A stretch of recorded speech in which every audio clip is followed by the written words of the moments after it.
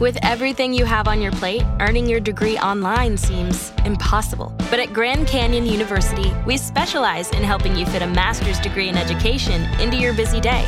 Your graduation team, led by your own GCU counselor, provides you with the personal support you need to succeed. Achieve your goals with a plan and team behind you. Find your purpose at Grand Canyon University. Visit gcu.edu.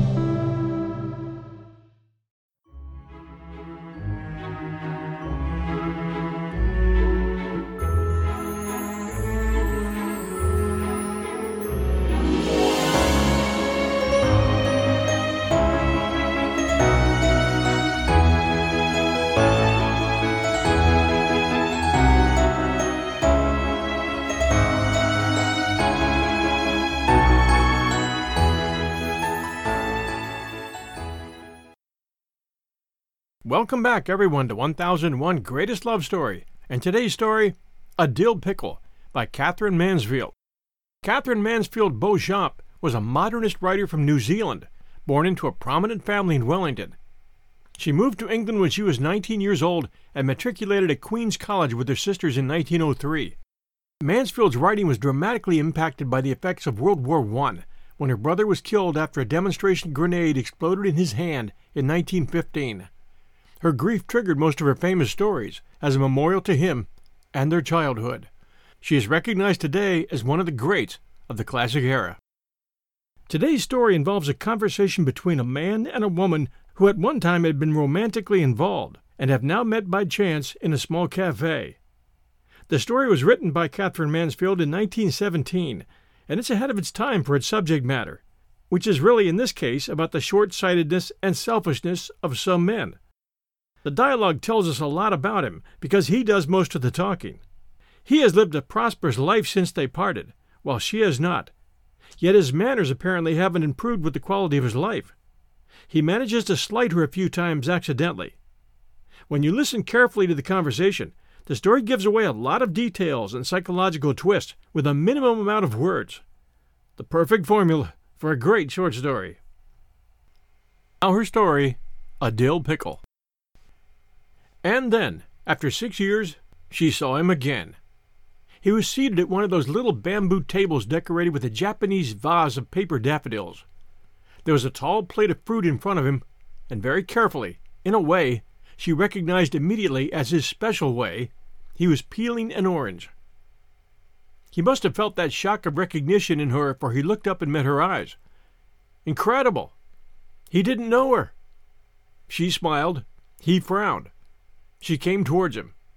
He closed his eyes an instant, but opening them, his face lit up as though he had struck a match in a dark room. He laid down the orange and pushed back his chair, and she took her little warm hand out of her muff and gave it to him. "Vera!" he exclaimed. "How strange! Really, for a moment I didn't know you. Won't you sit down? You've had lunch? Won't you have some coffee?" She hesitated, but of course she meant to. "Yes, I'd like some coffee." And she sat down opposite him. "You've changed. You've changed very much," he said, staring at her with that eager, lighted look. "You look so well. I've never seen you look so well before." "Really?" She raised her veil and unbuttoned her high fur collar. "I don't feel very well. I can't bear this weather, you know." "Ah, no, you hate the cold." "Loathe it," she shuddered. "And the worst of it is that the older one grows," he interrupted her. "Excuse me," and he tapped on the table for the waitress. "Please bring some coffee and cream." To her, "You are sure you won't eat anything? Some fruit, perhaps? The fruit here is very good." "No, thanks, nothing." Then that settled. And smiling just a hint too broadly, he took up the orange again. "You were saying, the older one grows? The colder," she laughed. But she was thinking how well she remembered that trick of his, the trick of interrupting her, and of how it used to exasperate her 6 years ago. She used to feel then as though he, quite suddenly, in the middle of what she was saying, put his hand over her lips, turned from her, attended to something different, and then took his hand away, and with just the same slightly too broad of a smile, gave her his attention again. "Now we are ready. That is settled." "The colder." He echoed her words, laughing too. Aha! You still say the same things. And there's another thing about you that has not changed at all. Your beautiful voice. You have a beautiful way of speaking. Now he was very grave. He leaned towards her, and she smelled the warm, stinging scent of the orange peel. You have only to say one word, and I would know your voice among all other voices. I don't know what it is. I've often wondered. That makes your voice such a haunting memory. Do you remember that first afternoon we spent together at Kew Gardens? You were so surprised because I did not know the names of any flowers. I'm still just as ignorant for all you're telling me. But whenever it is very fine and warm, and I see some bright colors, it's awfully strange. I hear your voice saying, geranium, marigold, and verbena. And I feel those 3 words are all I recall of some forgotten, heavenly language. Do you remember that afternoon? Oh, yes, very well. She drew a long, soft breath, as though the paper daffodils between them were almost too sweet to bear. Yet, what had remained in her mind of that particular afternoon was an absurd scene over the tea-table. A great many people taking tea in a Chinese pagoda, and he behaving like a maniac about the wasps, waving them away, flapping at them with his straw hat, serious and infuriated out of all proportion to the occasion. How delighted the sniggering tea-drinkers had been, and how she had suffered. But now, as he spoke, that memory faded. His was the truer. Yes, it had been a wonderful afternoon, full of geranium and marigold and verbena, and warm sunshine. Her thoughts lingered over the last 2 words as though she sang them. In the warmth, as it were, another memory unfolded. She saw herself sitting on a lawn. He lay beside her, and suddenly, after a long silence, he rolled over and put his head in her lap. I wish, he said in a low, troubled voice, I wish that I had taken poison and were about to die, here, now. At that moment, a little girl in a white dress, holding a long, dripping water lily, dodged from behind a bush, stared at them, and dodged back again. But he did not see. She leaned over him. Ah, why do you say that? I couldn't say that. But he gave a kind of soft moan, and taking her hand, he held it to his cheek. Because I know I am going to love you too much, far too much, and I shall suffer so terribly, Vera, because you never, never will love me. He was certainly far better looking now than he had been then. He had lost all that dreamy vagueness and indecision. Now he had the air of a man who has found his place in life, and fills it with a confidence and an assurance which was, to say the least, impressive. He must have made money, too. His clothes were admirable, and at that moment he pulled a Russian cigarette case out of his pocket. Want to smoke? Yes, I will. She hovered over them. They look very good. I think they are. I got them made for me by a little man in St. James Street. I don't smoke very much. I'm not like you. But when I do, they must be delicious, very fresh cigarettes. Smoking isn't a habit with me. It's a luxury. It's like perfume. Are you still so fond of perfumes? Ah, when I was in Russia. She broke in. You've really been to Russia? Oh, yes. I was there for over a year. Have you forgotten how we used to talk of going there? No, I've not forgotten. He gave a strange half-laugh and leaned back in his chair. Isn't it curious? I've really carried out all those journeys that we planned. Yes, I've been to all those places that we talked of, and stayed in them long enough to, as you used to say, air oneself in them. In fact, I've spent the last 3 years of my life traveling all the time.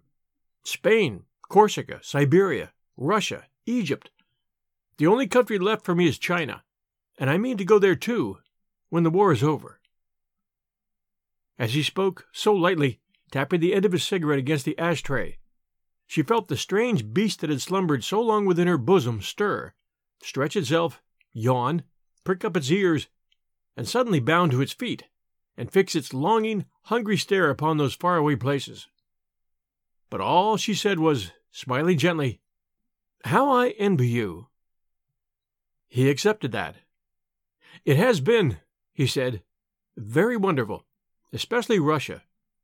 Russia was all that we had imagined, and far, far more. I even spent some days on a riverboat on the Volga. Do you remember that boatman's song that you used to play?" "Yes." It began to play in her mind as she spoke. "Do you ever play it now?" "No, I have no piano."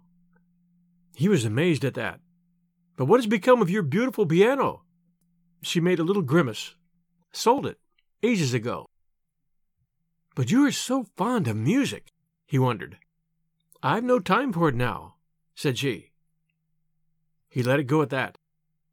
"That river life," he went on, "is something quite special. After a day or two you cannot realize that you have ever known another. And it is not necessary to know the language. The life of the boat creates a bond between you and the people that's more than sufficient. You eat with them, pass the day with them, and in the evening there is that endless singing." She shivered, hearing the boatsman's song break out again loud and tragic, and seeing the boat floating on the darkening river with melancholy trees on either side. "Yes, I should like that," said she, stroking her muff. "You'd like almost everything about Russian life," he said warmly. "It's so informal, so impulsive, so free without question. And then the peasants are so splendid. They are such human beings. Yes, that is it. Even the man who drives your carriage has some real part in what is happening. I remember the evening a party of us, 2 friends of mine and the wife of one of them, went for a picnic by the Black Sea. We took supper and champagne and ate and drank on the grass. And while we were eating, the coachman came up. 'Have a dill pickle,' he said. He wanted to share with us. That seemed to me so right. So, you know what I mean?" And she seemed at that moment to be sitting on the grass beside the mysteriously black sea, black as velvet, and rippling against the banks in silent, velvet waves. She saw the carriage drawn up to one side of the road, and the little group on the grass, their faces and hands white in the moonlight. She saw the pale dress of the woman outspread and her folded parasol lying on the grass like a huge pearl crochet hook. Apart from them, with his supper and a cloth on his knees, sat the coachman. "Have a dill pickle," said he, and although she was not certain what a dill pickle was, she saw the greenish glass jar with a red chili like a parrot's beak glimmering through. She sucked in her cheeks. The dill pickle was terribly sour. "Yes, I know perfectly what you mean," she said. We'll return to our story right after this sponsor message. And now back to our story. In the pause that followed, they looked at each other. In the past, when they had looked at each other like that, they had felt such a boundless understanding between them that their souls had, as it were, put their arms round each other and dropped into the same sea, content to be drowned, like mournful lovers. But now, the surprising thing was that it was he who held back. He who said, "What a marvelous listener you are! When you look at me with those wild eyes, I feel that I could tell you things that I would never breathe to another human being." Was there just a hint of mockery in his voice, or was it her fancy? She couldn't be sure. "Before I met you," he said, "I had never spoken of myself to anybody. How well I remember one night, the night that I brought you the little Christmas tree, telling you all about my childhood, and of how I was so miserable that I ran away and lived under a cart in our yard for 2 days without being discovered. And you listened, and your eyes shone, and I felt that you had even made the little Christmas tree listen too, as in a fairy story." But of that evening she had remembered a little pot of caviar. It had cost 7 6 He could not get over it. Think of it, a tiny jar like that, costing 7 6 While she ate it, he watched her, delighted and shocked. "No, really, that is eating money. You could not get 7 shillings into a little pot that size. Only think of the profit they must make." And he had begun some immensely complicated calculations. But now, goodbye to the caviar. The Christmas tree was on the table, and the little boy lay under the cart with his head pillowed on the yard dog. The dog was called Bosun," she cried delightedly. But he didn't follow. "Which dog? Had you a dog?" "I don't remember a dog at all." No, I meant the yard dog when you were a little boy." He laughed and snapped a cigarette case too. "Was he? Do you know I'd forgotten that? It seems such ages ago. I can't believe that it's only 6 years.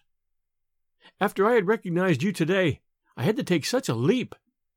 I had to take a leap over my whole life to get back to that time. I was such a kid then." He drummed on the table. "I've often thought how I must have bored you.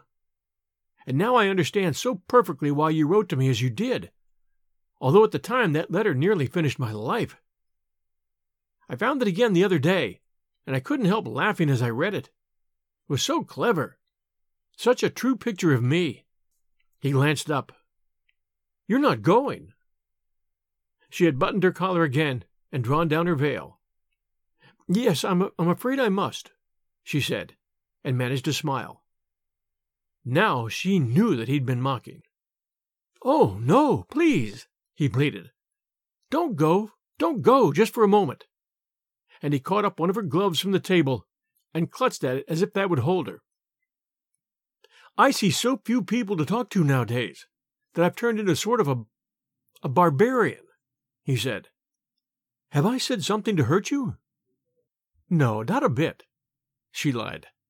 But as she watched him draw her glove through his fingers, gently, her anger really did die down, and besides, at the moment he looked more like himself of 6 years ago. "What I really wanted then," he said softly, "to make myself into a sort of a carpet for you to walk on so that you need not be hurt by the sharp stones and mud that you hated so.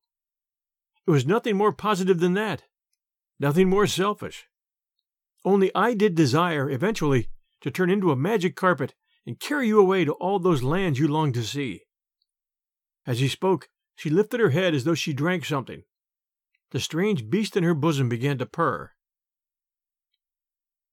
"I felt that you were more lonely than anybody else in the world," he went on, "and yet, perhaps, that you were the only person in the world who was really, truly alive." "Born out of your time," he murmured, stroking the glove. "Fated." Oh, God! What had she done? How had she dared to throw away her happiness like this? This was the only man who had ever understood her. Was it too late? Could it be too late? She was that glove that he held in his fingers. And then the fact that you had no friends and never had made friends with people. How I understood that, for neither had I. Is it just the same now? Yes, she breathed. Just the same. I am as alone as ever. So am I, he laughed, gently. Just the same. Suddenly, with a quick gesture, he handed her back the glove and scraped his chair on the floor. But what seemed to me so mysterious then is perfectly plain to me now. And to you, too, of course. It simply was that we were such egoists, so self-engrossed, so wrapped up in ourselves that we hadn't a corner in our hearts for anybody else. Do you know, he cried, naive and hearty, and dreadfully like another side of that old self again. I began studying a mind system when I was in Russia, and I found that we were not peculiar at all. It's quite a well-known form of... She had gone. He sat there, thunderstruck, astounded beyond words. And then he asked the waitress for his bill. But the cream hasn't been touched, he said. Please don't charge me for it. Thanks for joining us for A Dill Pickle by Katherine Mansfield. Thanks for joining us at 1001 Greatest Love Stories. Send us a little love with a review, and that would be greatly appreciated. This is your host and storyteller, John Hagedorn, and we'll be back next Sunday night at 8 p.m. Eastern Time. Until then, everyone, stay safe.